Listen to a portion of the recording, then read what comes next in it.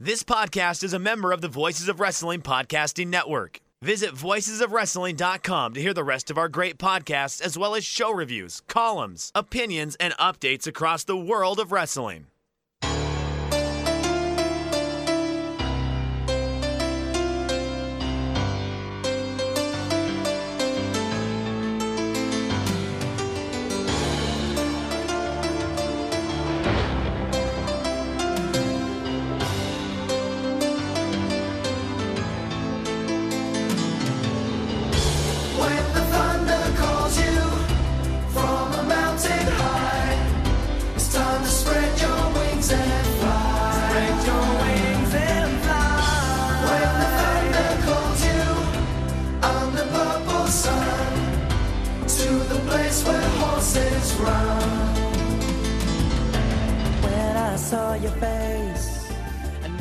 Hey there, Thunder Buddies and Travellers down Thunder Road. It's us, Days of Thunder, the WCW Thunder rewatch podcast that you didn't ask for, but we did anyway, coming to you as part of the Voices of Wrestling podcast network. I'm your host, your entrepreneur upon Thunder Road, Dave Ryan, and I'm joined, as I am every week, by my faithful co-host, Stagger Lee Malone. Lee, I believe you're sick as a small hospital. Can you confirm?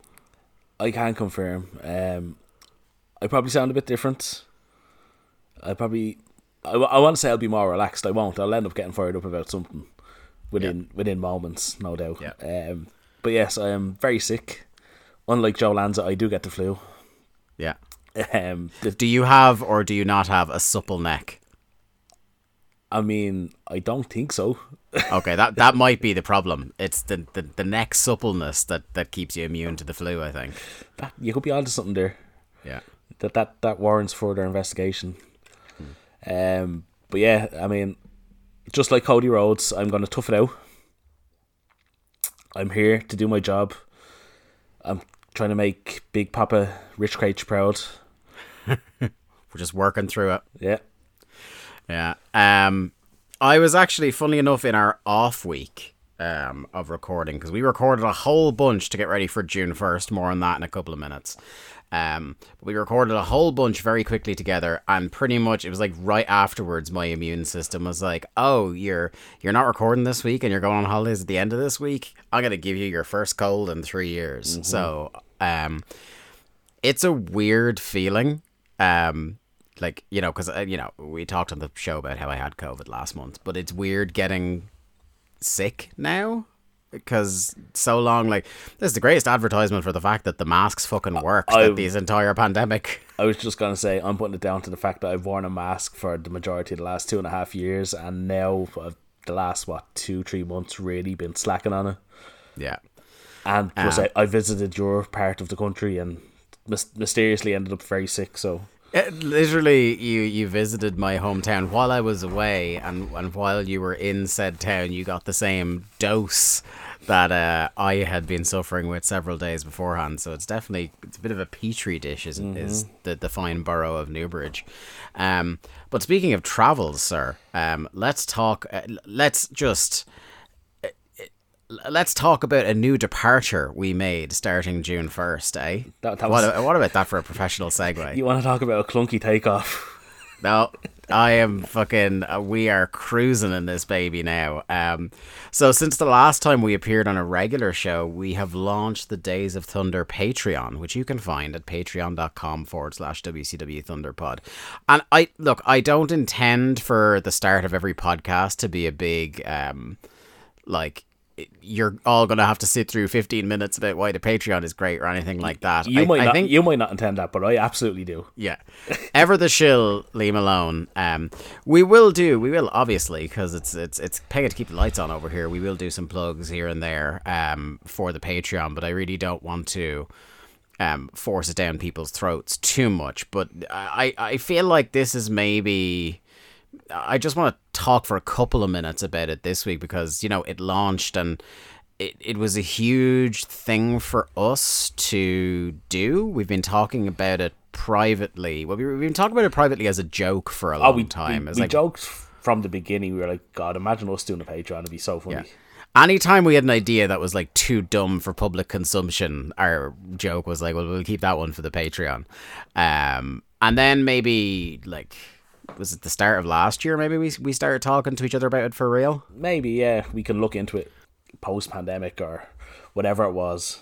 I feel like the support we have around us now at Voices of Wrestling has really made us feel comfortable. Like, it's still a scary thing because you're essentially putting yourself out onto the market and letting people decide whether you're worth supporting financially. And that is, I think, as much as this isn't, our shoot job or anything like that, it's still, as a creative endeavor, as our baby, it's a tough thing. It's kind of, you're making yourself vulnerable in a way. Let me just say, if our patronage dips below a certain point, I will be busting out the notes app. I will be busting out the nudes. Well, I mean, listen, nothing's off limits. But I will be getting out the notes app and telling people that what my worth really is. Yeah, 100%. But I think, so we're recording this just about at the end of our first week on Patreon, and Lee, I think I can speak for both of us when I say we've been blown away with the support we've gotten from the Thunder Buddies. Unbelievable. I mean, for the first, I want to say 48 hours, we were just messaging back and forth going, I can't believe this. This is unbelievable. Yeah. Look, we're not Chapo Trap House numbers, but we laid the stall out. We'll always be transparent about our business with you guys. And we have very, very modest goals with this. We want enough to pay for Zoom so we can keep chatting to each other without having to reach into our pockets to make the show. We a kind of personal stretch goal was we'd love to be able to just pay for the network sub for the podcast so that we don't have to feel like we're giving Vince McMahon our own personal cash. And the ultimate goal was to have a little extra to keep aside for either real dumb ideas down the line or to upgrade tech to make the show sound and look better.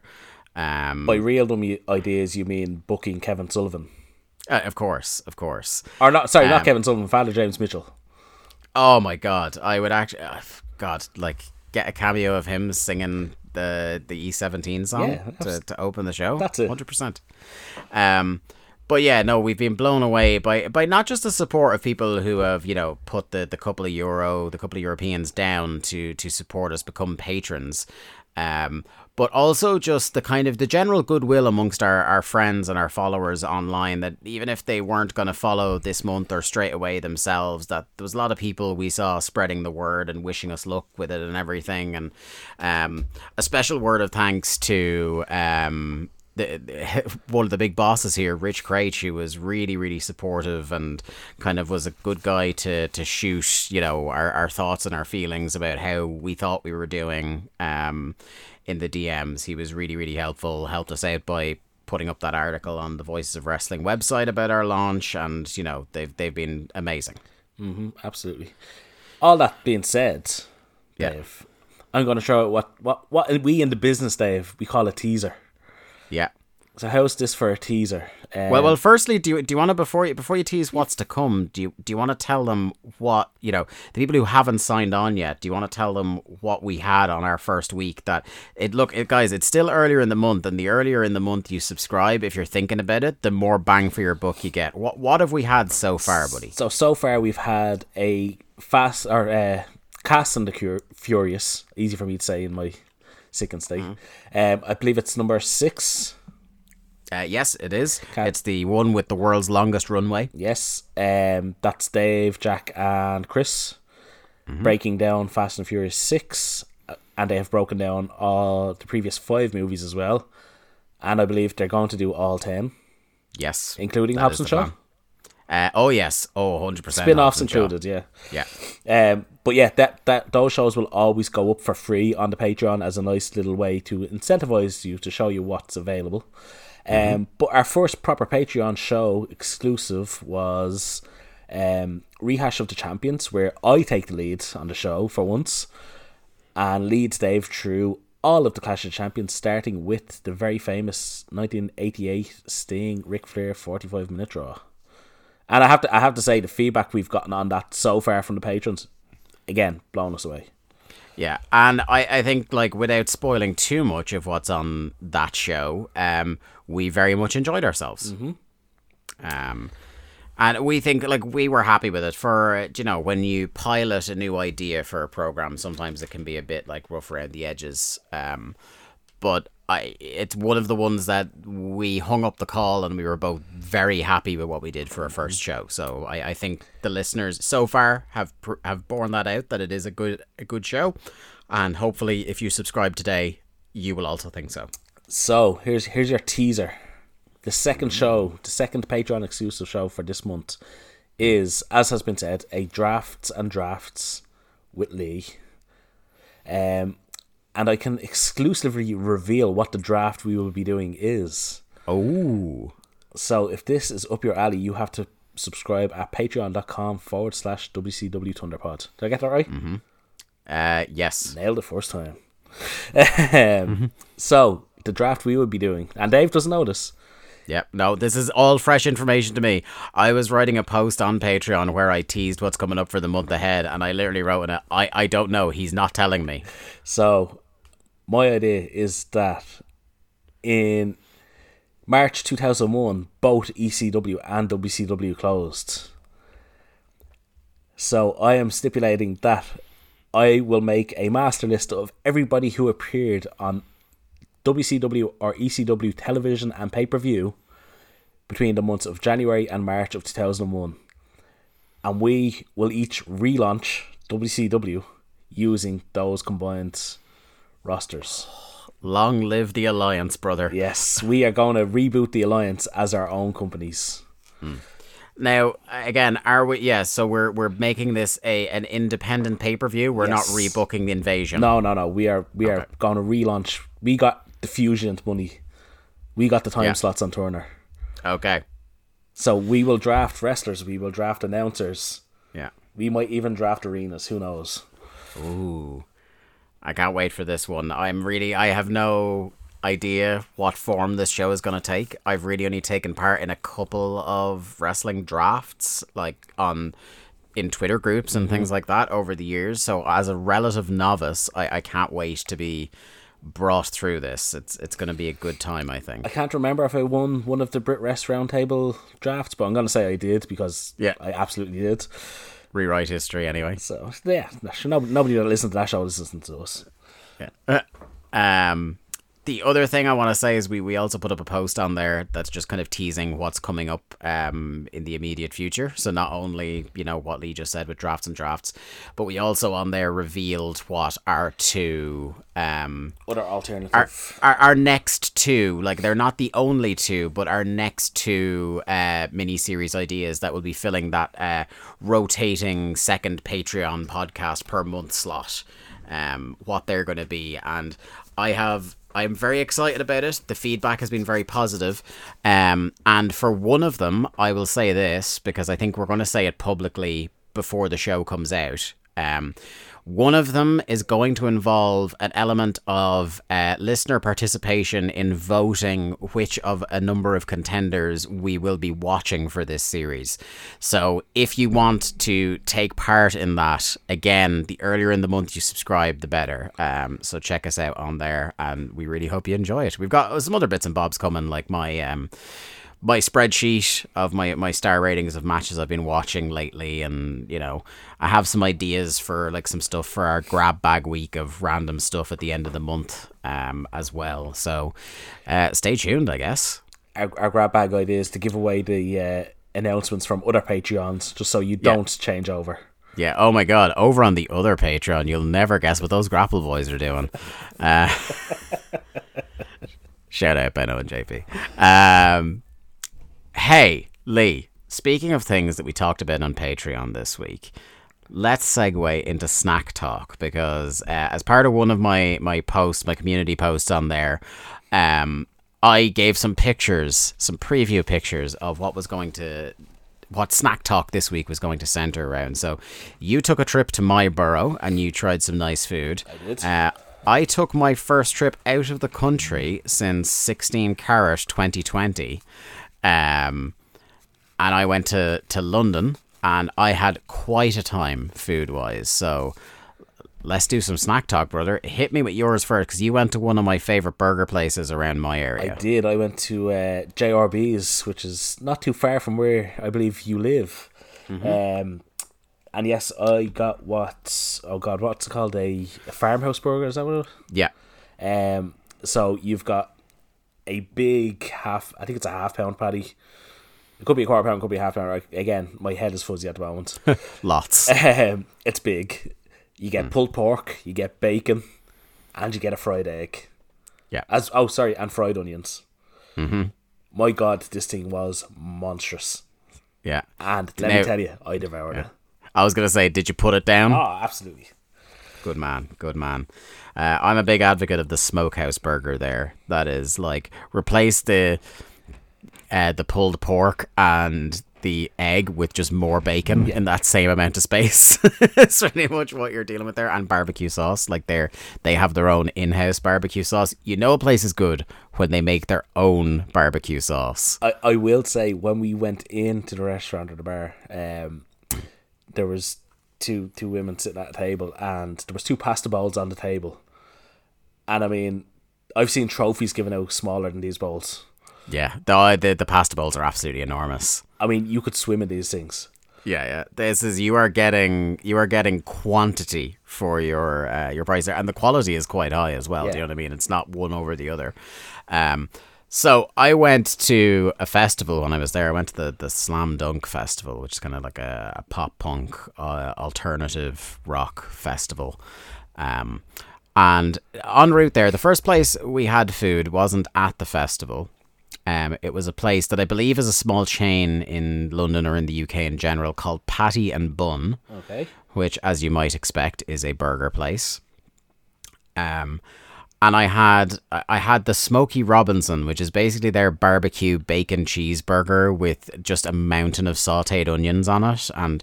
And I think like there was like their own spiced mayo was on it, and then that was good. That was pretty damn good. I'm giving that a 7.5 out of 10.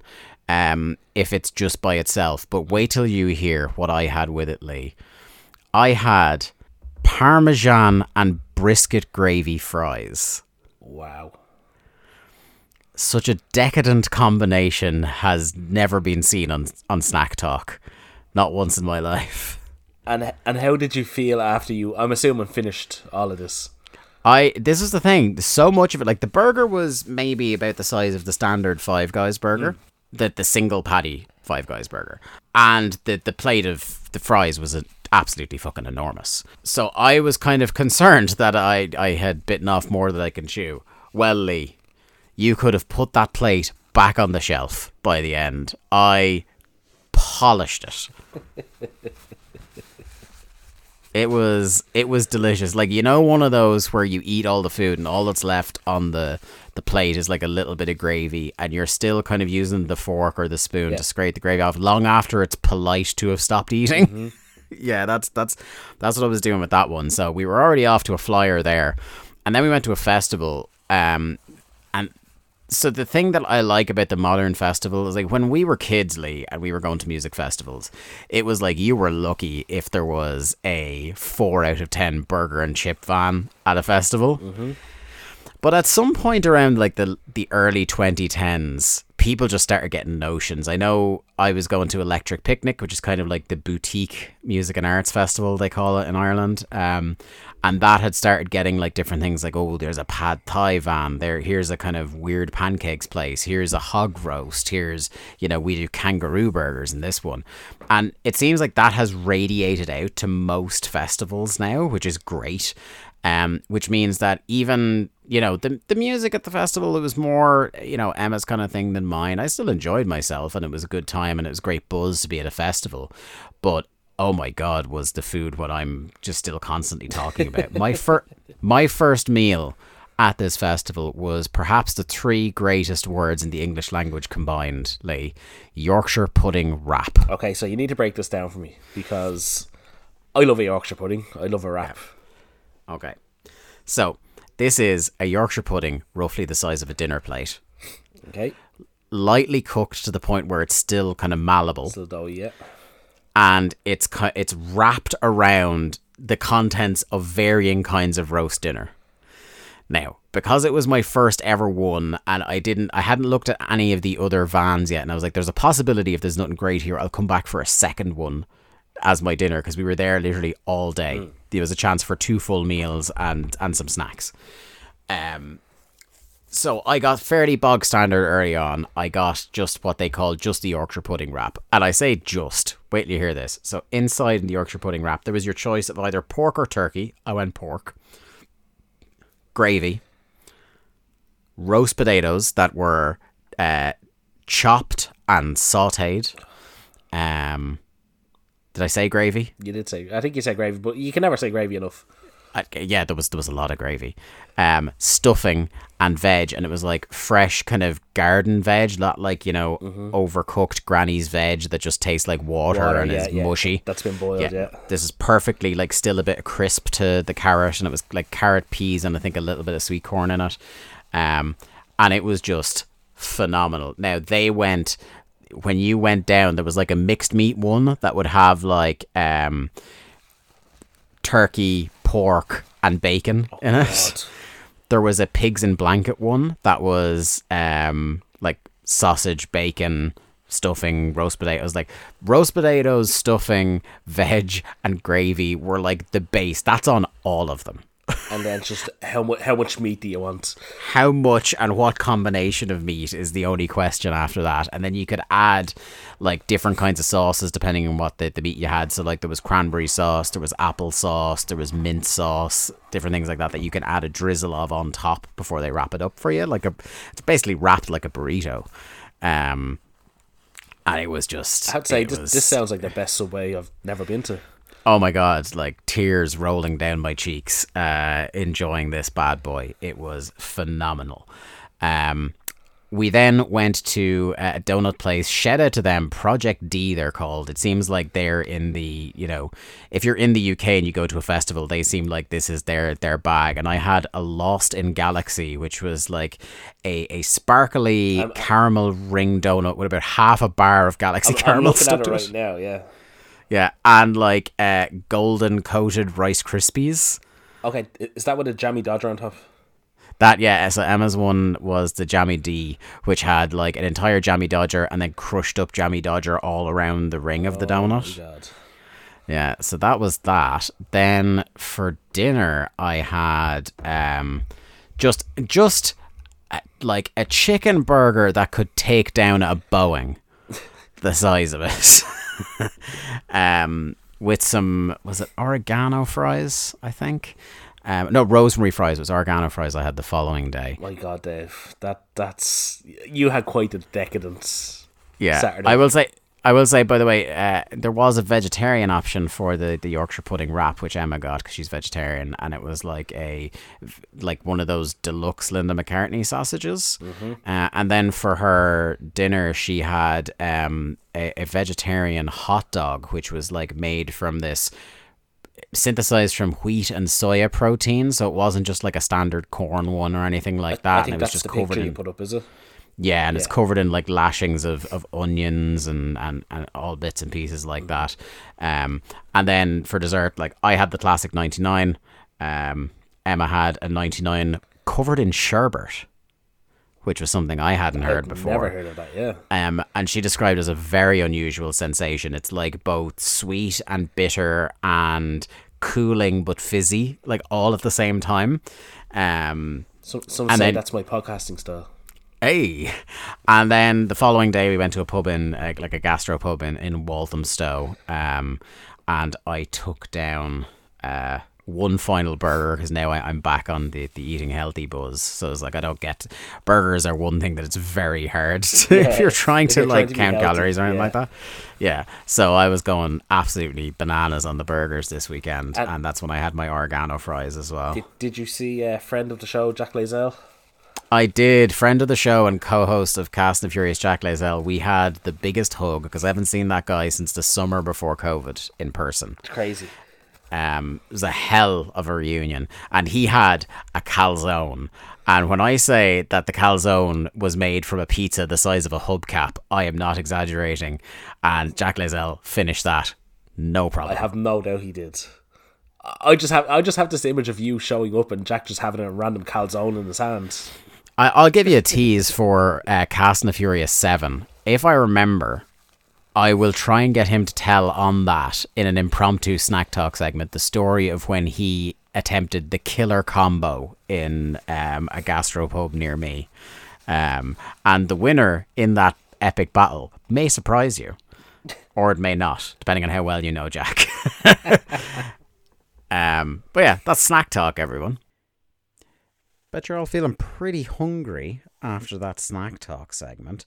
If this was any sort of professional operation and not ramshackle, perhaps this would have been a great time to segue on air to remind you all that we are brought to you by our good friends at HelloFresh. With HelloFresh, you get farm fresh, pre-portioned ingredients and seasonal recipes delivered right to your doorstep.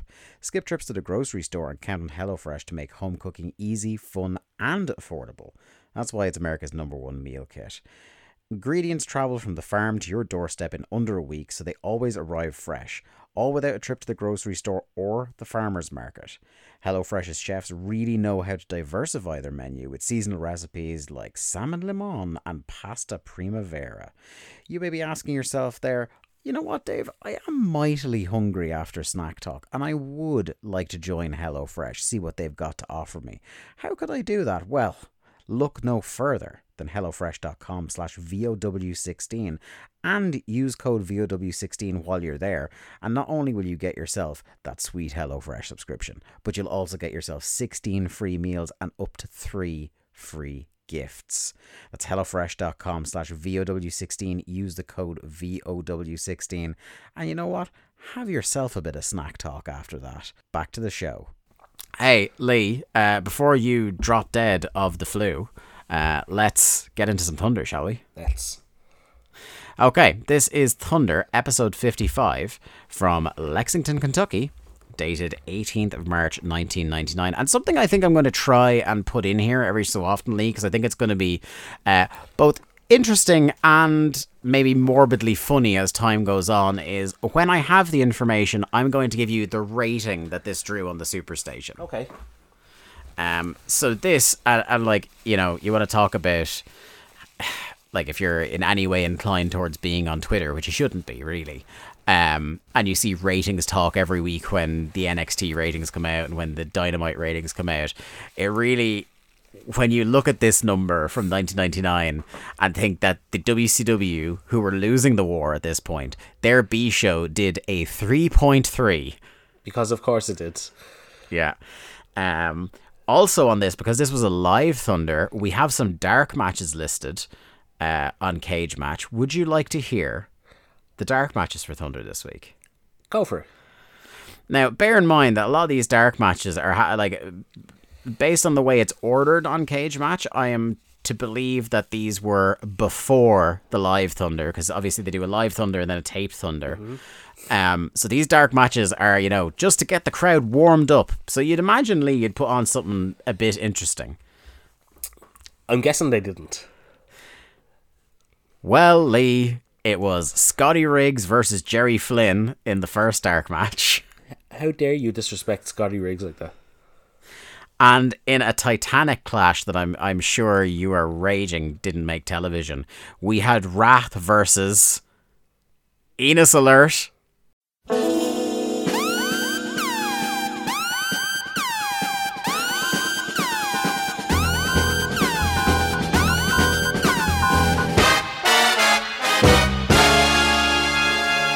Is Mike Enos. In a dark match. In a dark match. But because he was there, I felt like giving him the Enos Alert. You know, it's been a while on the show. It has been. Maybe some of the newer listeners have no idea. We need to give them an Enos Alert. Sadly, we didn't get to see the Enos this week. No. The Enos was covered. Anyway, on to Thunder 55, sir. The fallout from Uncensored continues, and tonight also we will have the beginning of a tournament, but more on that later.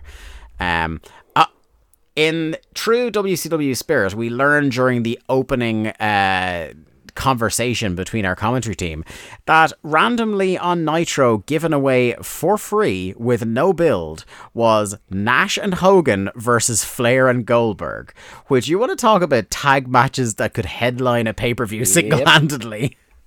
I mean, look, yeah, why not give it away with no build on TV? One thing I will say is they didn't get there was a clear fuck finish in this one, as they mentioned that Flair has walked out on Goldberg in that match. So does that mean Goldberg got pinned again? It certainly sounds that way. Heenan vehemently defends Flair for walking out, by the way. But now that it's like, we were pretty sure based on what we remember from '99 and how the cage match played out at Uncensored. But how are you feeling now that after this show, it's cemented that they basically did a double turn in that world title match? If you stopped watching wrestling after the last pay-per-view, judging by the match, and I know it was like a heelish thing for Flair to win the way he did, but you would have no idea that they had, played their biggest card in returning Hogan face. Yeah. Because it just got totally downplayed. Instead of being this big, he's hooking up in the cage, he's doing all this. Like, no, they just didn't do that. And also at the same time, with the way they're talking about it on Thunder here, if for whatever reason you took a month off watching WCW and you came back on this show, you would be so confused. So did Goldberg team with a heel? I guess so. Against because a babyface Hogan? Like, we will get into it, but like, Flair is clearly a heel now, right? And Hogan's clearly a face, judging on his match. Yeah, his match, and like, not so much, like, his promo is kind of like roughly the same rambly Hulk Hogan thing, which we'll talk about. But yeah, it's like, I'll tell you what, we'll wait till we get to them. Yeah, and we'll break it down a bit more. Hey, let's kick off the show right with Bobby Duncombe Jr. versus Kenny Kaos. And maybe we didn't have a proper Enos alert on this, but should we signal the Chaos Klaxon? I think not. No. I think not. No. The biggest insult is that they say Kenny Kaos is a fine tag team wrestler. Yeah. I dispute that. Well, like, fine maybe in the way people from the UK and Ireland would use fine. Like, fine, I guess. Like, he technically is a tag team wrestler. As opposed to, when the tone of voice that these particular Americans said fine in suggests, like, exemplary. Like some fine leather. Like, he's a fine man, he is. Yeah. What did you think of Bobby Duncombe Jr.'s new cowboy music? Dreadful, but also the Road has already owned this man. Yeah, he's looking rough. He's been on TV for 6 months, it feels like, and he has aged. And yeah, this is sure to be a fucking barn burner as they get into the ring, looking like they'd rather be anywhere else. And I love it, Lee. Again, it's one of my popular talking points on Days of Thunder. I am a big fan of the hot opener, and I think the art of the pay-per-view or TV opener is somewhat lost nowadays. And it was definitely lost this week because they put out two guys that no one gave a fuck about, and they started off this heatless match, not with like big power moves that these big guys would be capable of, but a lockup. Yep. I mean, you just ran through the two dark matches that got the crowd really pumped up, and then they bring out these two. So yeah. And to borrow a line from the Z-Man Tom Zank, people dressed as chairs in the audience looking on aghast at this. And I have to say, I don't think the crowd was that bad throughout the rest of the show. They just weren't into this. They just weren't given much. Like, so the show starts off bad. It spikes crazily in the middle in terms of quality, and then falls off a fucking cliff again. So, like, I can't say that any of the, like, it's a bad night crowd-wise, but not a bad crowd. Yes, yeah. I think that's fair. Yeah. Duncombe gets knocked outside the ring because, of course, Lee, what we really needed 30 seconds into this particular match was a rest spot. Because it's not one of those he gets knocked out of the ring and the other guy follows him out and they start brawling, which I also hate, but it's he gets knocked outside of the ring and takes a breather. Like, who could possibly give a fuck? I'm too sick for this. I'm getting sick thinking about this. Nice looking suplex back into the ring, I guess. Do you know what? That's one move I'll always pop for. The suplex from the apron in. Always looks good. And then a big power slam from Kenny Crap. He misses a corner tackle to give Bobby Duncombe an opening. So Duncombe comes off the ropes and he's trying to act like he's a house of fire, and he does a big boot, which Kaos doesn't even bump for. Nope. Like, he just kind of casually steps to the side, and I would charitably describe it as a stagger. He just kind of falls, so Duncombe's just like, fuck this, and he just clotheslines him. He's like, right, you're gonna bump for this, fuck. Then maybe, and it's not exactly a move that has like a litany of fantastic memorable moments, but maybe the worst shoulder breaker I've ever seen for a 2 count here as well. Yeah, I mean, one, he stumbles and almost fucking kills the two of them. Yeah. And yeah, it's just very, very sloppy looking. I'm going to go out on a limb here and say Bobby Duncombe Jr. just ain't that good. No. And do you know what? From match number 1, I think you were on that train. And not like it was anything hugely revelatory, but you were just like, this dude is too awkward and too green. I think they try and sell it as, what did they say? He brings more reckless abandon to the ring than anybody else. Yeah. Just say he's shit. Yeah. I wrote then, because clearly, like, a couple of minutes into this, I had already lost my patience for this show. I wrote in all caps, a fucking chinlock rest hold, how dare you cunts. They had barely done enough to earn a golf clap, let alone these guys have really been going hard. We'll let them do a rest hold to catch their bearings. Fuck off. Right before the finish as well. Yeah. Slingshot elbow out of the corner for a 2 count. At this point, even Mike Tenay is ripping the piss out of Bobby Duncombe being bad in the ring, because every time he attempts a pin, they're like very close to the ropes, and they have to do instead of like just a kick out, they do the rope break thing. I think they put it down to inexperience, don't they? Yeah, I'll say. So Kaos then briefly fires up, but Duncombe hits, in a surprising moment for me, a skull-crushing finale. No. He does not hit a skull-crushing finale. Okay. He hits the stroke. Does he? I thought he had a full Nelson in. No, it was basically the stroke. It was a forward. Oh, was it?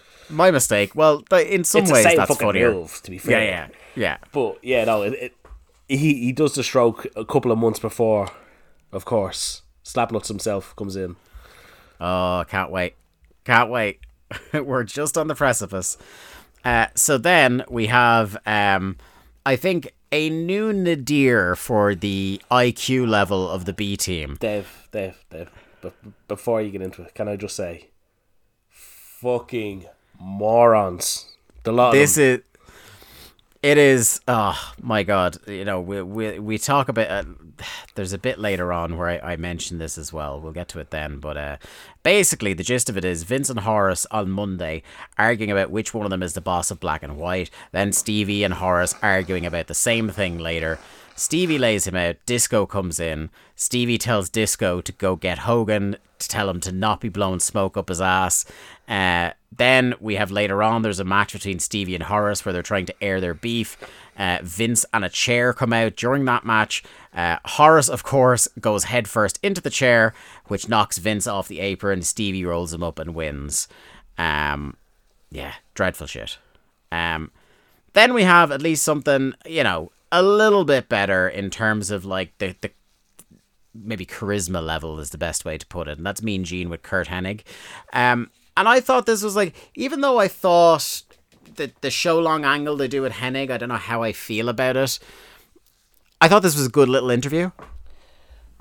I thought the interview was a little bit sloppy, but I do enjoy the little show long angle they've done with Hennig, where Hennig is like, right, I want a world title shot. I see Ric Flair as the champ. I'm going to challenge Ric Flair. Yeah. It's a novel concept in 1999 wrestling that somebody comes out and just goes, I want a title shot. Yeah. You don't get something you don't get enough in televised wrestling in the United States is like a show long through line. Mm-hmm.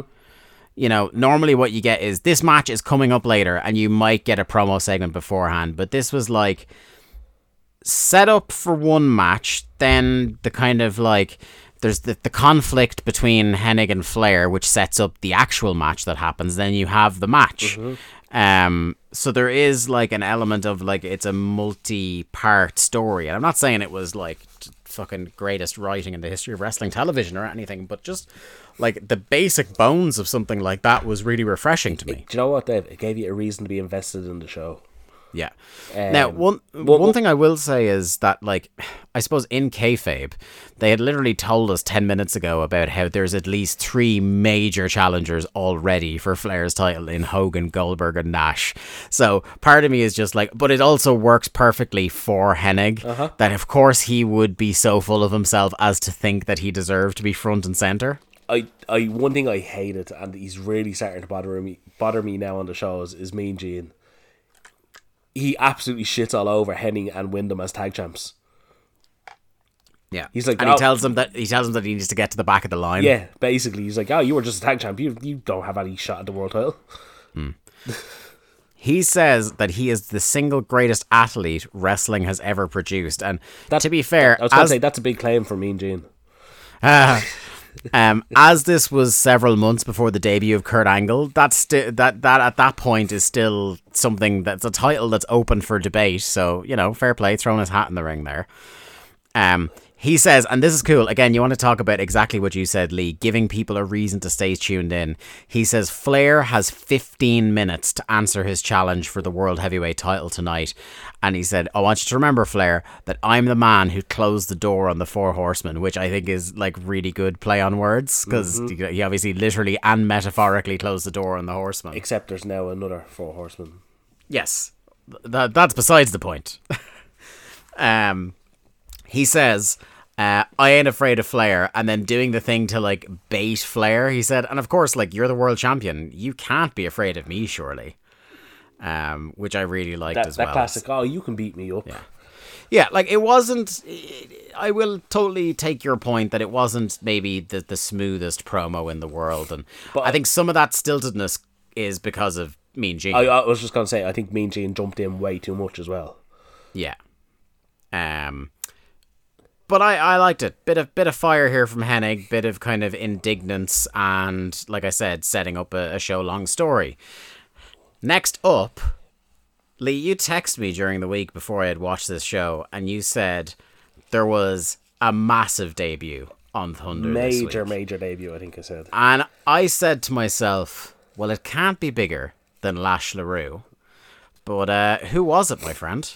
It was the one and only El Vampiro. Who, Tanay reminds us, had briefly appeared on Nitro the previous year. But this was his re-debut in the company and his debut overall on Thunder. Yes. And he was facing the flat pack sovereign himself, Prince Ikea. Now, to me, there's not many more worse people you could put Vampiro against on the roster than Ikea if you want him to look impressive. Is this because, as the flat pack sovereign, he has access to a variety of wooden boards that he could sharpen into a stake at a moment's notice?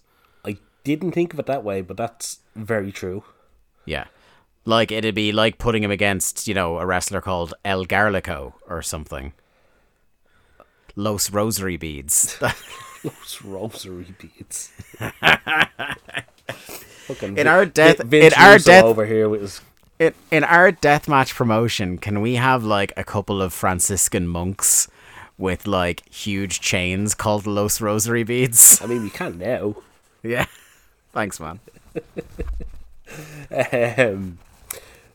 But seriously, I think Ikea just will not bump. He doesn't give Vampiro any kind of shine in this match except for the finish. Yeah. He's just all about himself. Also, what is he as a character at this point? Like, if he's a babyface, no one gives a fuck enough about him to like be sympathetic during the heat. If he's a heel, no one believes in his offense enough to think that Vampiro is in peril at any point. Like, even though a lot of this crowd will know next to nothing about Vampiro at this stage, they don't for a second believe he's in peril here. Well, you'll be excited to know that he's not too far away from being repackaged, so... Great, because I think, if I remember correctly, that went famously well. Oh, listen, an all-time megastar. Yeah, indeed. The Vamp look in 1999 is great. Yes. He stands out so much on this roster. Yeah. I mean, he's a big dude. He, like, deceptively big. So this is the thing I was going to say, like, because we're all, and maybe people who weren't around in the 90s watching him don't think about it this way. They know kind of latter day Vampiro, farting the on the older microphone. dude. Yeah, who like looks like a melted candle, who maybe the last cool thing he ever did was come out as an undead pope and get beaten to fucking death by Pentagon and Lucha Underground, but apart from that, like, hasn't really contributed much in a long, long time. They don't know, like, how this guy, like you said, deceptively big and looking fucking jacked, baby. He was looking big. He was in big time shape, shall we say? He was after going on a special diet. Yeah, but also like the makeup, it's not as heavy as it would be within a couple of weeks. Yeah, he's not gone full Day of the Dead. Yes. It's like the kind of like how would you put it? It's kind of like an old vaudeville clown with the minimal eye makeup. It's kind of like it's misfitsy, obviously. It's spooky. The tattoos, the plain black attire as well. Like, it all looks great. So of course, what WCW do is instantly try and link him to Perry Saturn. Yes.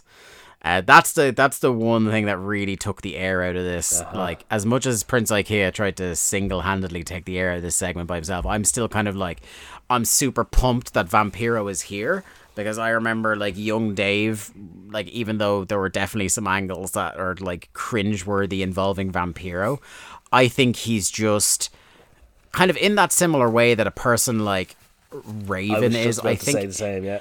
I think his presentation and his physical charisma make him a very engaging presence in WCW. And like you said, Lee, he's just something different to what everyone else is doing. And it makes me, the Perry Saturn of it all, it makes me wonder, is part of why they're making Perry Saturn the way he has been because they had planned this interweaving him with Vampiro. Another Misfits kind of group, I'm guessing. Yeah. Tanay also notes that it's appropriate that he's on this show because he does originate from Thunder Bay, Ontario, and much as I do love that as like a little fact, I'm also like, it's kind of like he's a guy that you should bill like Thunder Rosa being billed from the graveyards of Tijuana. Like, you should definitely be billing him something like that, not just going, hey, guess what? Yeah, something like that. It's yet another case, as we've already said, of IKEA being made to look like a chump. Do you remember he came back with all this kind of... The commentators were really like, oh, this is, he's a blue chipper, basically. Yeah. And then they just, within a couple of weeks, he was just losing, being beaten like a drum. And there's no sign of that being over anytime soon. IKEA, he briefly fires up against Vamp. Of course, this match is like 80% Vampiro offense, as it should be. I love that at one point during a fire-up period, IKEA goes for like a springboard and he just gets clotheslined out of midair. That was really cool. He tries, Vamp tries a plancha to the outside, but IKEA gives him like one of the worst looking chops I've ever seen when he's on the way down. Yeah, see, because instead of chopping him in mid-air, he waits for Vampiro to land and then kind of looks at him and goes, ha! Yeah. They go back into the ring and then straight back out again. In the middle of this, the lights on the ramp go red, and as soon as it cuts to the ramp and you see Saturn out with, like, he's now got eye makeup as well as the Leather Daddy gear, he's there to stare down Vamp. And I'm just so not like my interest in Saturn has been killed. My interest in this feud before it's even begun is on the floor. Vamp hits his version of a Michinoku driver he calls Nail on the Coffin. He wins IKEA rightfully in the mud. And I loved a sign off about Vampiro here from Tony. Absolutely iconic. Should have been on a t-shirt. Agility, power, confidence, and he looks pretty darn weird to boot. Yeah, I mean, he's not wrong. Classic Shivani, that. Next up, holy shit, more B-team bullshit. This is from tonight. Bryan Adams and Horace are backstage. Horace is now just finding out that Bryan Adams also believes himself to be in charge. I think it is extremely funny, Lee, that the NWO, of whom Hulk Hogan is a member, make their B team, of whom Hulk Hogan's nephew is a member, look so bad that it has been literal weeks since Hogan laid out this plan on television that he was going to do this to the B team. And not only do none of them watch the show to have learned this, but even irrespective of that, even within kayfabe, they still haven't figured it out. I mean, they're morons. Like I said, they are absolute idiots. But, like, again, it's re-legislating stuff that, like, we know it's because they were so kind of, like, paranoid about their own spots. They didn't want to share the credit with anybody or anything like that, yada, yada, yada. But really, like, if you had your thinking cap on, which none of them did, it does not serve the brand NWO well to make these guys look as dumb and as stupid as they are. And I know you've got to have job guys in a stable, like everybody's got to have a Sean Spears, but you know, it's like having this is having real. A whole group of them. This is how are they not like tying their shoelaces together and falling over when they get up every day? Yeah, I mean, level. They're the three stooges of wrestling, except there's like 5 of them. Oh, 100 of them, it feels like. But yeah, basically Bryan Adams says he's the leader of the Black and White, and he has reason to believe that he's about to be made the leader of the Wolfpack. Yeah, of course. It makes complete sense. This might make Bryan Adams the stupidest of all of them. Because it's like, this immediately what jumped to mind was Hulk Hogan running back into the room with like Nash and Hall there, and he's like, not only did Bryan Adams buy what I was selling so quickly, but I decided I was going to try convince him of this as well, and they all pissed themselves laughing. Now, look, if the idea is for them to all be delusional idiots, I mean, success, they've done it. We get our tease for WCW Saturday night. We're going to have Bam Bam, Disco Inferno, Rick Steiner, Booker T versus the Cat. That's our new martial arts division champion, Booker T versus the Cat, by the way. Horseman versus Wyndham and Hennig rematch. This is a pretty stacked for Saturday night. Yeah, that's a pretty good show. And of course, the main event of that show being Hudson and Tenay, who are referred to here as the Scoop Twins, which I will not soon forget. I'm guessing because they both talk to the dirt sheets. I guess so. Next up, we have Gene in the ring with our new champ Ric Flair, and this is where the heel turn for us in our chronology is solidified. Like, whatever about what they did on Monday, they didn't mention too much about that, but this is the first time we're seeing it, and our suspicions as to, you know, what the road ahead was based on how the cage match ended, I think were confirmed here. I roared laughing at a line from Tony here, who said, "It would appear that WCW is really coming together as an organisation to support Ric Flair." I was like, literally 4 different people have challenged him for his belt since Sunday. Well, I mean, 2 of them are NWO, but yes, 2 are WCW guys. Flair says, let's get things straight. Like him or not, he is the 14-time champ. Then he gets involved in like a weird, petty back and forth with a fan that has a Hogan sign. He keeps calling him Fat Boy and saying that, like, you know, Hogan's not the champ anymore. He is. He also does the local sports team bollocks. Yeah. That's his point number 3. Yeah. Point number 2 was he is the most powerful man the business has ever seen. And I think, Lee, we can all agree that whether storyline or behind the scenes, concentrating as much power in a wrestling company as possible into one man has only ever paid off very well for everyone involved. Yeah, I can think of no times this has gone terribly wrong for anybody. Nope. Like I said, sports team reference was his number 3 point. He's a Florida Gator and, slagging off Kentucky. Yeah. Flair, as I said, fully heel now because reasons. He says he's been looking around for Scott Hall. He's not there, so he's officially announcing right now that he's stripping Scott Hall of the US title and he's kicking off a tournament. Lee, did you already forget that Scott Hall is the United States heavyweight champion? Yes, I did. Good stuff. Apparently WCW did as well. Yeah. He said that it's going to be a tournament WCW style. So God help us. It's going to be shite and they may have to reboot it halfway through. He now calls out Kurt Hennig. He said, even though they have their differences, Flair has a great deal of respect for this man who quite notably betrayed him 1 year ago. I did love when Flair calls him out and he says, I think he says, let's get one thing clear. If you lay a hand on me, you're fired. Yeah. Which is, you know what? That was good. He says, you can't have me tonight, but you can have Hollywood Hogan. Few have pinned Hogan, and he thinks Hennig is the man to do it. Hennig says he's fine, as Hollywood betrayed him as well, but it's just a matter of time till he wipes the canvas with Flair's face. Flair reiterates his threat of firing him from earlier, and he said, he's just here tonight to look good and give orders, which I also thought was a good line. He said, 3 choices if you touch him, 2 other wrestling organizations, or a trip home. At which point, Tony, who sat beside Bischoff in the booth many times when he gave away Raw results, goes, there are other wrestling companies? Which I think even for some of the lines they would do about WWF comes off as real inferiority complex now that they're losing. Very funny. What did you think of that segment? I mean, needlessly, Ric Flair is a heel again. I mean, look, it's Ric Flair heel stuff. It's, custom made, jet flying, fucking blah, blah, blah.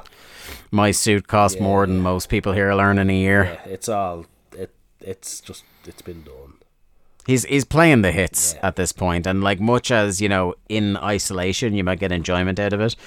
The long term, why the hell right at the moment of triumph that, they have badly, I will admit, been building and building to Flair being the man to dethrone Hogan, that they immediately gone, instead of giving us even a moment to enjoy this, we're just turning him heel in order for him to win it. Like I said before, if they are now going to build to Goldberg going through the Horsemen, okay, let's get to that then. If the tag match on Nitro was to begin that story. Yeah. Ultimately, we know why this all really is, and it's because after 2.5 years, Hogan is just kind of a bit bored of being booed. That's ultimately why. We can dance around the intricacies of different little decisions, but the main motivator for this happening the way it is because Hogan wants to be a babyface again. So Hogan wants to be a face. Flair prefers being a heel. Kevin Nash is booking it and just goes, okay. Yeah, I want to keep these 2 guys happy, so I keep getting paid to be booker and don't have to wrestle. We get Nitro footage of what looked like an absolute banger for the Cruiserweight title between Ray and Kidman that actually made me want to go back and watch it. I haven't yet, but I probably am going to. I will at some point as well. I remember watching it before. It's very, very good. And then we get just a fabulous segment of television, and that is a WCW World Cruiserweight title match between Rey Mysterio Jr. and Juventud Guerrera. Look, we guest starred a couple of weeks ago on Must See Matches on the Must See Monday project, talking about our love of openers and cruiserweights and things like that. And this is just another slice of what makes this division so different, because, as we said, this was a good crowd, but a crowd that had been killed to bits by the lack of action thus far on the program. Again, we have had 2 matches, one of which was Bobby Duncombe Jr. versus Kenny Kaos, and the other being Prince Ikea having to try and get some sort of reaction against a guy people didn't quite know yet. This brings this crowd to life, brings them to their feet, and by the end of this match, you're like, this is a fucking hot crowd. What did you think of this one, buddy? I love this. Ray as Cruiserweight champ, and like I know he got elevated with the whole Nash feud and things like that, but this is Ray in his element. Just put him in there with guys he can wrestle with. And I mean, look, Hoovy, we said before, like, even though he had a lot of experience in 98, he was still kind of feeling himself out at this point. Mm-hmm. By this point in 99, you can put him in with Rey Mysterio and they can just go in their sleep. They start off at such a clip. Like, it's unlike anything on this show before, or definitely like anything to follow. Yeah, for 100%. I think at this point, it's not a stretch to say that Rey Mysterio is easily the best wrestler in the company. Yeah, I don't think it's even particularly close, because he's the only one that is both an unbelievable generational talent and is also being put in matches that allow him to show that, because you do also have the likes of Malenko, Benoit, and others who are excellent wrestlers and wrestlers. And even Bret Hart is in the company, and people like that who definitely can go at an exceedingly high level, but none of them are currently in a position that allows them to do that in singles competition. It's right around this time where Ray and Kidman get into this mini feud where they keep trading the title back and forward, and they eventually form a tag team, which is the beginnings of the Filthy Animals. Yeah. So I'm very much into this era of Ray. I think, again, I've mentioned this before, how they did not make this guy into a fucking star the way WWE would. Yeah. Again, just something simple as they took the mask off him instead of making that mask so marketable, a money printing machine. Like, you know, say what you want about his WWE run, but the amount of money they have made off Rey Mysterio masks in 20 years is, I don't doubt, sickening. Yep.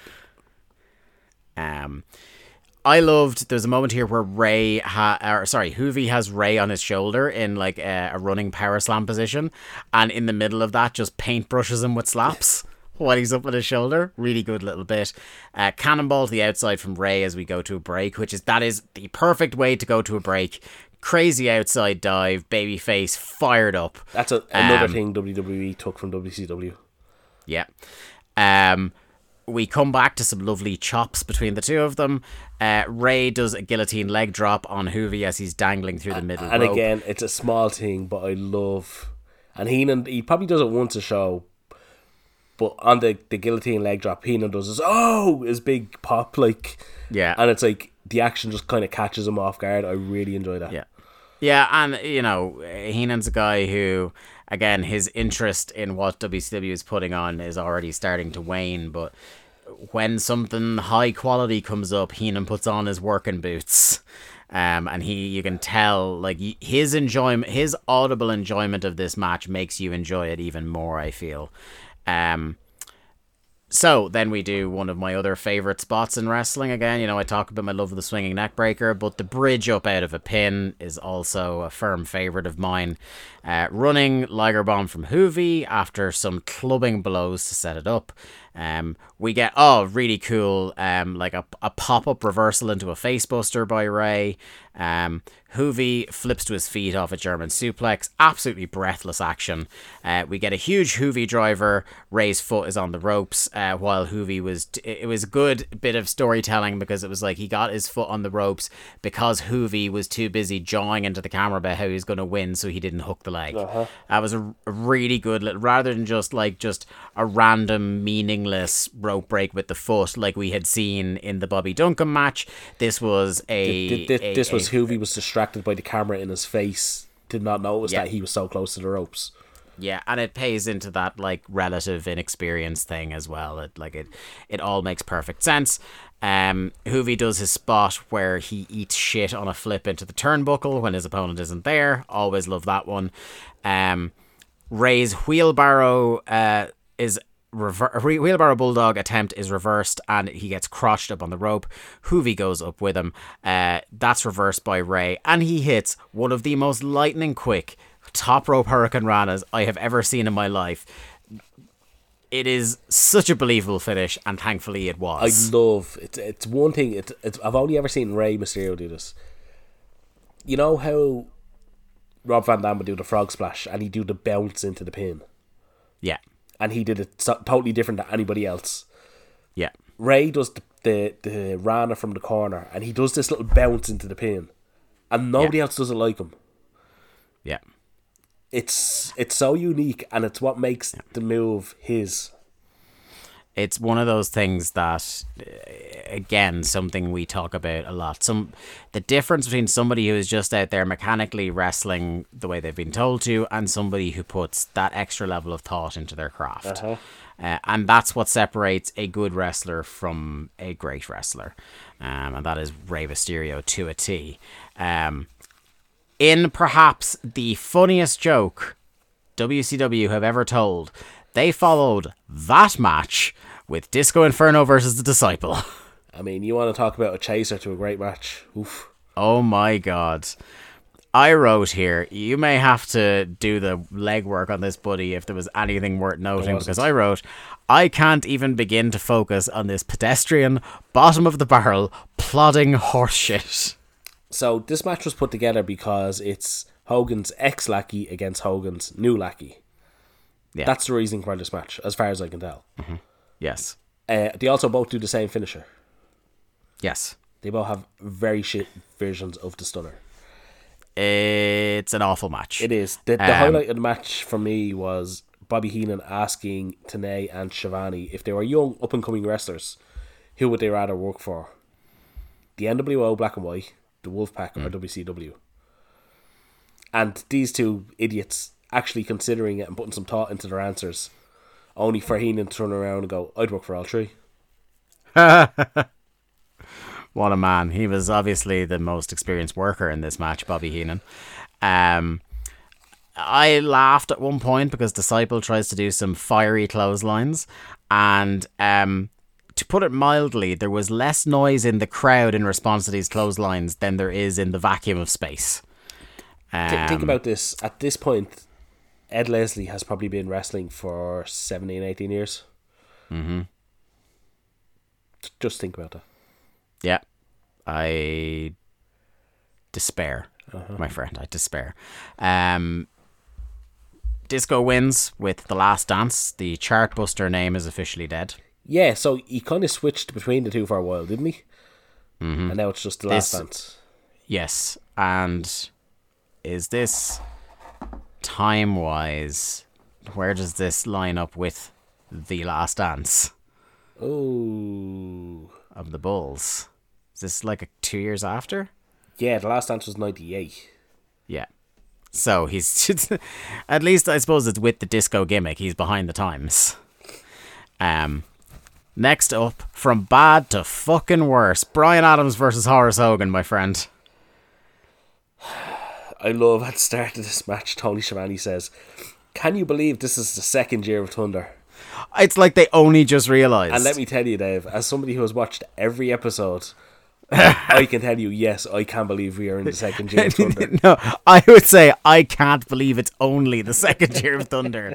I can't remember a time where this program wasn't a part of my weekly life, and I hate it. It's fun, actually. Earlier on today, Connor, we were watching something on YouTube, and he said to me, "Oh, can you show me an Osprey Ricochet match?" Don't ask me why, but that's what he wanted to watch. So I kind of looked through my phone and I found a video from 2016. To be exact, it was December 17th, 2016. And a show in Dublin.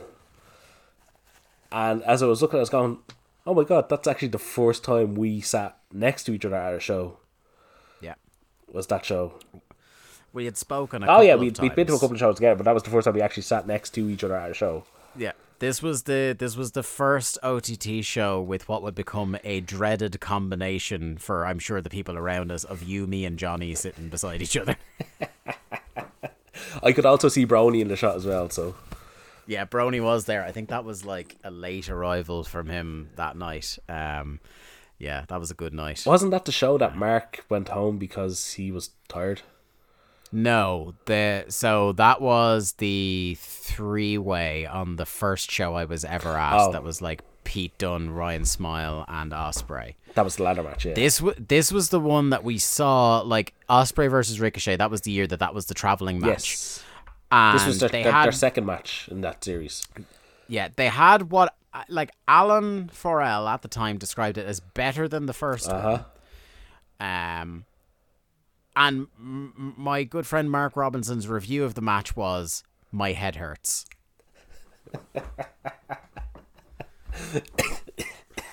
Excuse the coughs. Yeah, so they had the Super Juniors final that broke the internet that summer. And this was their first match since then. And they did all the spots and they built on, which they would then do continuously, where they would build on with the spots and build on. Yes. So, yeah. They also, in this match, I will say, Mark was with us in our little cluster in that row that we would then always sit at these shows. And this match was so action-packed that Ricochet literally did a tope over us. Yes. Off the bar behind platform us. behind us. 3 rows behind us? Over us to the floor. 3 rows behind us, over us to the floor. And Mark reviewed it by saying, my head hurts. Yeah. Quite the characters, Mark. Yeah. Just like, was it that year or was it early the following year? It was early the following year, the Elite show at the stadium, where Mark's favorite wrestler in the whole world for the preceding year had been Kenny Omega, and he'd never seen him in person, and he finally got to see him in person, and his review of that experience was, my jaw is sore.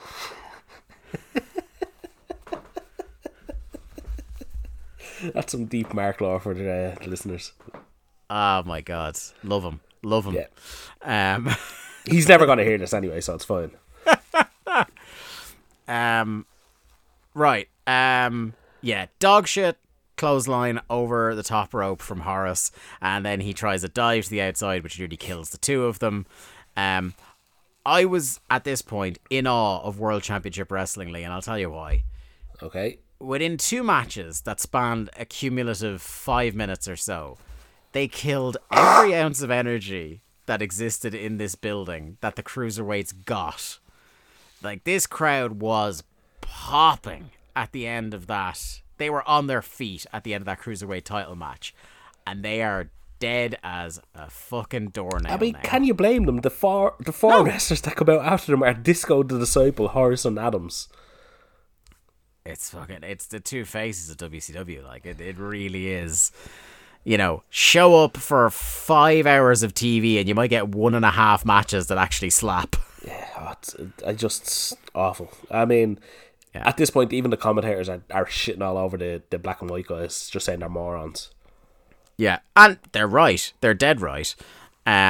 Vince comes out, the ref is arguing with him. Adams interjects, but Vince slides what look like brass knucks under them all to Horace. He then clips Adams in the head mid-back suplex attempt and wins. What a mess. And, kind of as you alluded to there, Lee, as everybody's bailing out of the ring and we go to the next segment, even Tony is kind of like, I don't know. Like, they were trying to be like, well, I guess Vince has decided that maybe Horace is the lesser of two evils here. I don't know. Let the geeks fight amongst themselves, basically. There is no, because they all think they're in charge and because they all want to be in charge, there's no motivation for any one of them to help another, and yet the poor commentary team are trying to rationalize why we're seeing Vince come out and help one of them.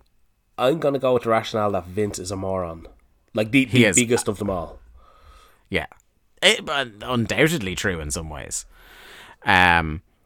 Next up, we have Rick Steiner sitting down in the locker room with Gene, talking about how he needs to get back to who he was 15 years ago, back when he was in his early 40s. Talks about something you don't hear a lot in 1999, where he says he has a new striking coach. And then, Lee, you want to talk about our interest in something grinding to a halt. In pops Fit Finlay. Now, I'm going to shock you here. I am all about hardcore Fit Finlay. Right. I am all about hardcore Fit Finlay, but I am not about this promo. No, this is fucking awful. Yeah. But if this is Finlay in his fucking combat gear, having hardcore brawls, I'll give it a chance. Yeah. Certainly more than him having TV title fucking snoozers a year ago. In his too tight singlet. Yeah. he talks. He has lines in here, like just really clumsily delivered stuff, and there's the core of some good points in here, but it's the wrong vessel to deliver them. Like he's talking about how the streets he grew up on were patrolled by armored cars, and he'd walk down, and he wasn't in an armored car. He was just walking down those troubled streets. But then at one point when he's challenging Rick Steiner to a match on the coming Nitro. As he's threatening him, he says, "I'll come to your house." At which I'm just like, but he's not in his house. He's there. He's right in front of you. Maybe he wants a piece of brawn breaker. Yeah, apparently a young brawn breaker. Fuck it. Like, and then the worst part is then later in the promo he repeats it, and even Rick Steiner at that point is like, "You don't have to come to my house. No, just go to the arena, you fucking sicko." Like. I want, you know what, if they shot for shot recreated the Randy Orton Triple H breaking I want them knocking on the door going, "Is Rick Steiner coming out to fight?" You know exactly where I was going with that. That's why we spent too much time together, my friend. Did Finley say something about Steiner talking about killing squirrels? I don't know, man. It sucked. I would listen to a promo about Rick Steiner talking about how he skinned fucking squirrels and proper psychopath shit. Because I mean, look at him. Yeah. Look, I'm not saying he doesn't have the look of a man who skins squirrels. I would never say that. Next up, we have Gene in the ring with Hogan. Lee, do you want to take a stab at what the fuck Hogan was saying here? Because for a guy who's like, you know, notably one of the most charismatic men in the history of the business, boy howdy, on our entire run of Thunder, there is no one I have a harder time paying attention to speak than Hulk Hogan. Me and Big Kev were in the back with the pack, Jack. Yeah. That's all I got. Just fuck it. Yeah, that's After that, he says something about 24-inch pythons, crapping Thunder. Yeah. He has a line about how Flair may be the champ, but I'm still the man. Which that's an okay line. Talks a bunch of shite. He's going to beat him. Hang on. Is he Michael Owen? Fucking Liverpool are still the team to beat. They just lost Michael. They're the team to beat. Well done. He's 13. That's a fucking absolutely one of the most jarring segues of all time. Did you see Michael Owen's daughter is on Love Island this year? Yeah. Oh, fucking hell. We're all old. Somebody was asking me, yeah, well, that was one. Firstly, I felt very old that he has like a 19-year-old daughter who's on Love Island now. But my Emma's brother, Alan, who listens to the show, and his partner were asking about her because, like, obviously I'm a football guy. And I was so you know all about his family. Yeah, I was like, well, I don't know anything about her, but if her father is anything to go by, she will prove herself within minutes to be a monumental idiot. I don't know if that paid off at all, because I was kind of just sitting in the corner playing my Retroid when it was on. Well, I mean, participation in Love Island itself would give credence to that theory. My role when Love Island is on in the house is to kind of like every so often look up from the Retroid and go, I hate all of these people. And I stand by that. Jen will occasionally show me like highlight videos, and it's just people in bikinis, and I'm like, okay. The thing that's good about reality trash like that is that for my job, it's handy to have a base understanding of what's going on, so that like I can like have conversations with people that are in groups, about the stuff they're interested in. But other than that, it definitely serves no intellectual purpose. I'll tell you that. Chewing gum for the eyes is what a friend of mine once described it as. Speaking of chewing gum for the eyes, the United States Heavyweight Title Tournament first round matchup here. We're kicking off with a couple of big boys. It's Bam Bam Bigelow versus Meng. Got some beef slapping beef. Speaking of big boy, Meng is now in his recognizable big boy pants. Yes, he is. He's gone away from the tights now. I love his big boy parachute pants, Lee. Big MC Hammer fan, Meng. Mm-hmm. You think he does? You think he does the dance backstage? Yeah. He absolutely does every time. That's how he gets himself like riled up for a match. What did you think of Tony absolutely shitting all over this tournament already by going, we don't know what's going on in this tournament. It could be double elimination. We don't have any brackets. Nobody knows. Yeah. It's interesting how the last show we recorded, Lee, was Rehash of the Champions, where there's an entire segment delivered by the least charismatic woman in the world, where weeks ahead of it starting, the entire brackets for the Crockett Cup are laid out. Not only the entire brackets, but also rankings. like the current rankings of tag teams. So like you are left under no illusion as to not only who is in the tournament, who is facing each other from the start, but also why everyone is facing each other in less than 5 minutes. That's all it would take. That's all it would take. All I have to say is, here's your 16-man, 8-man, fucking 32, whatever it is, tournament. We've organised it by picking names out of a hat. We've organised it by seeding them. We've organised it by throwing fucking darts at a board. I don't fucking care. Yep. But you couldn't even do that. And the thing about it is, much as we love Bammer, we're fans of the man. This was not the opponent for him because, like, it was another case of the comedy no-selling routine from Meng. That isn't, like, in his world, it's not comedic at all, but it's very funny to me. I mean, this is just another case on this show of putting like with like. So we had Saturn with Vampiro, we had Disco with Disciple, we had Ray with Hoovy. Of course, I'm going to put Meng with Bam Bam. Yeah.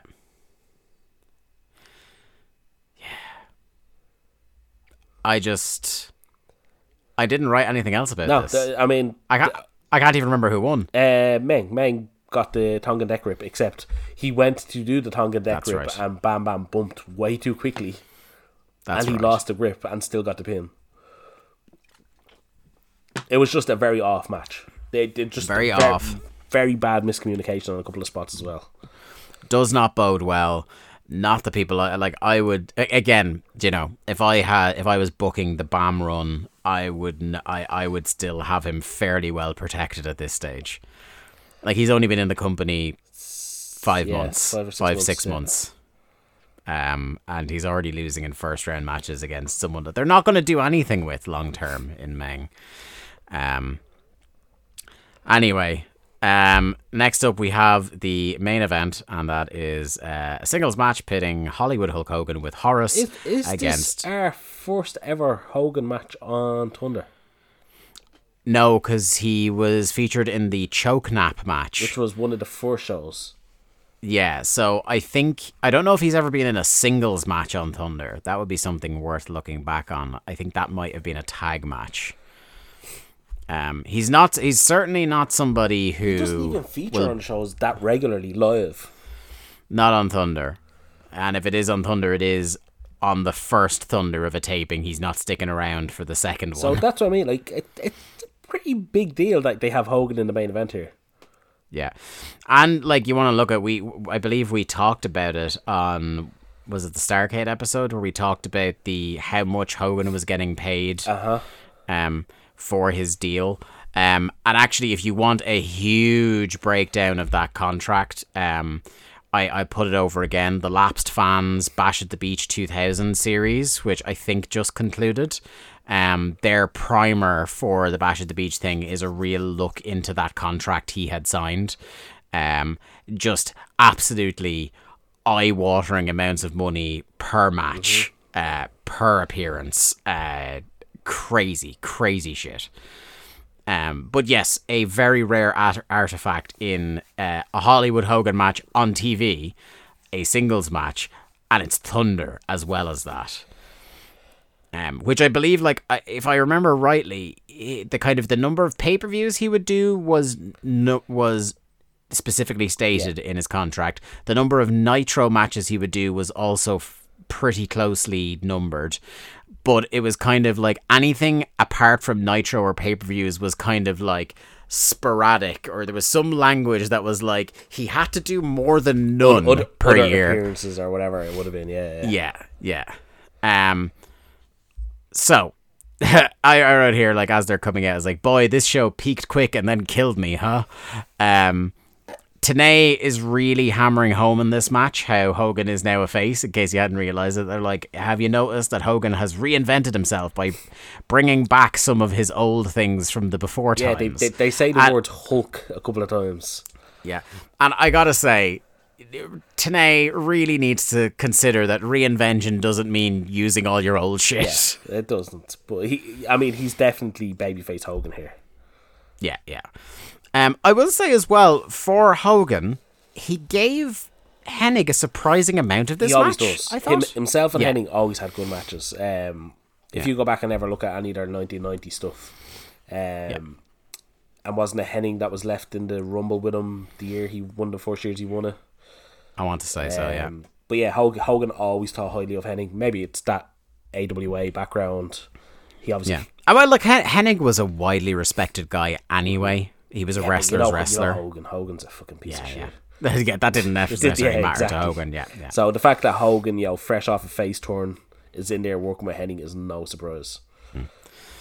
I love that in the canon of old Hulk Hogan stuff, the cross arm breaker is considered part of that old canon, which is great stuff. Like, you don't necessarily think of Shooter Hogan. Well, it was Ichiban Hogan. Yeah, this is true. They go outside and then it's time for weight belt shtick, but it's funny because the weight belt part of Hollywood Hogan matches used to go on for fucking ever, and they really condense it here because they don't want it to go on for so long that he's getting booed. I thought that was fun. So Hennig gets his chance to give him a whip, as is par for the course. Hennig does a Hennigplex inside the ring, but Horace just, like, in plain view of the referee, just punches Hennig in the stomach. Then we get Hogan hulking up like it's the old days, and it got a pop. It always does. Horace then tries and fails miserably to trip up Hennig, and Hennig just has to keep running because, like, he would look like an idiot if he took the bump. Gets really awkward. Hulk Hogan has to kind of, like, I think he punches him to knock him down. Oh, that's it, yeah. Then he hits the leg drop of Doom and win.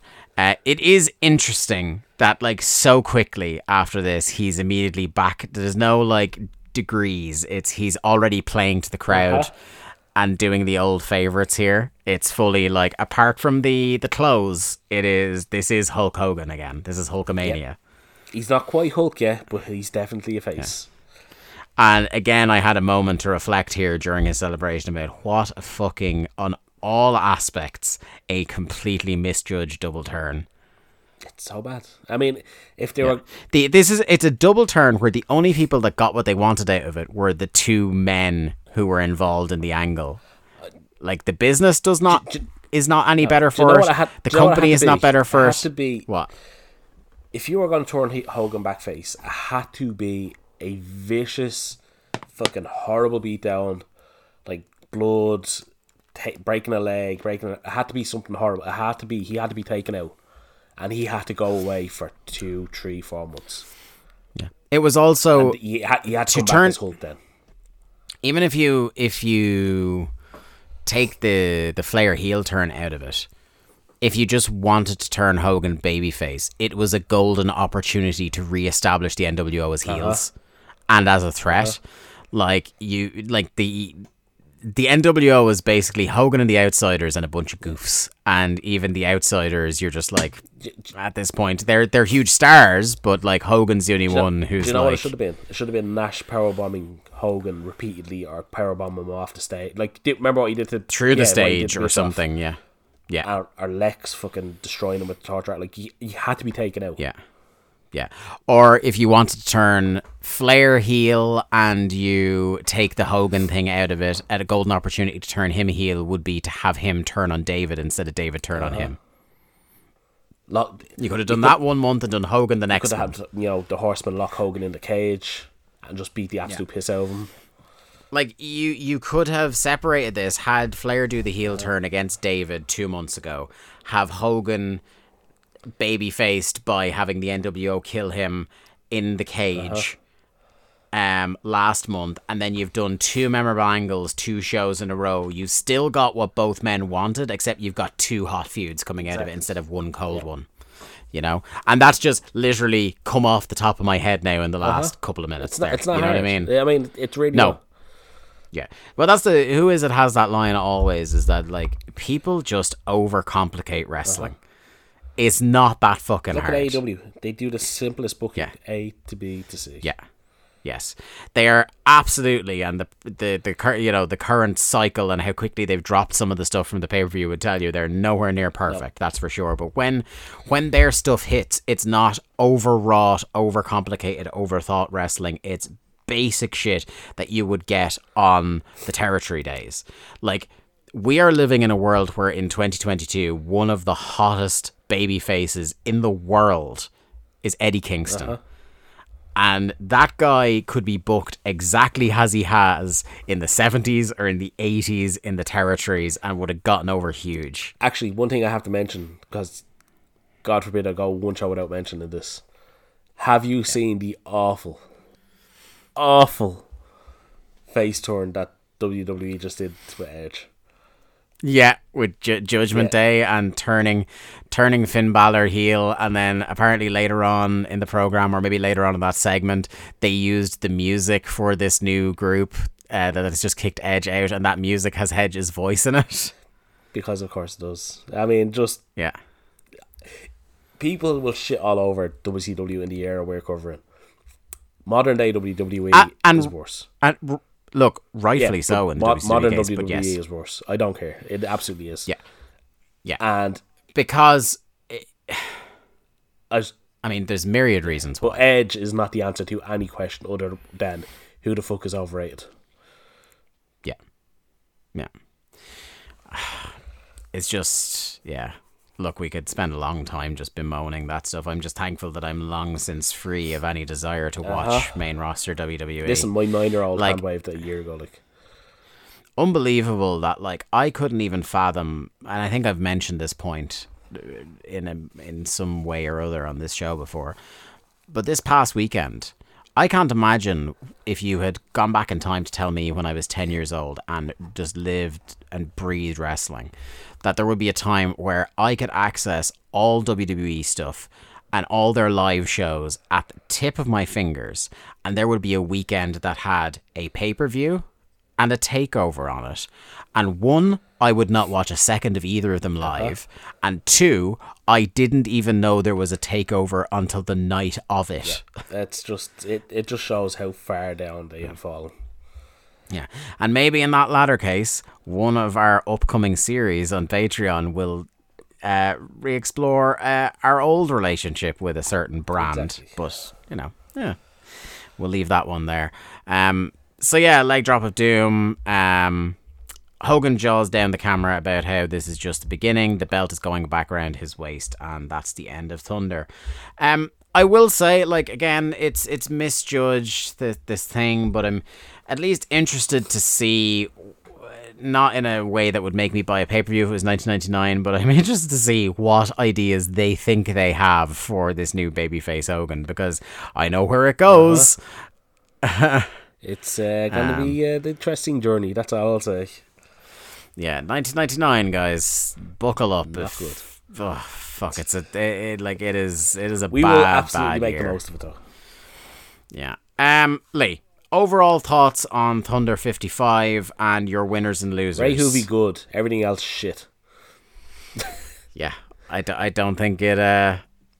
I don't think it could be said much simpler than that, and that also reflects that not only covers what you thought of the show, but that covers your winners and losers Absolutely. as well. Winners Ray and Hoovy, losers everyone else. And us. Our finish counter brought to you by Ludwig Borga. 7 matches, 6 clean finishes, which was pretty incredible, and 1 interference leading directly to a finish. Thank you all so much for listening to another episode of Days of Thunder. If you want more Thunder in your life in between weeks where we do this podcast, you know where to go. It's patreon.com/WCW ThunderPod. Drafts and Rehash of the Champions are your June shows in our off weeks, and there is plenty more dumb content where that came from. Until next time on Days of Thunder, we shall see you soon. Thanks everyone for listening to another episode of Days of Thunder. Days of Thunder was produced by Lee Malone and edited by me, Dave Ryan. Keep up to date with the show and find all the ways to listen to us. You can follow us on Twitter at WCW Thunderpod or click the Linktree link in our Twitter bio or in the show notes. I am at the Day to Dave on Twitter and Lee is at Malone_713.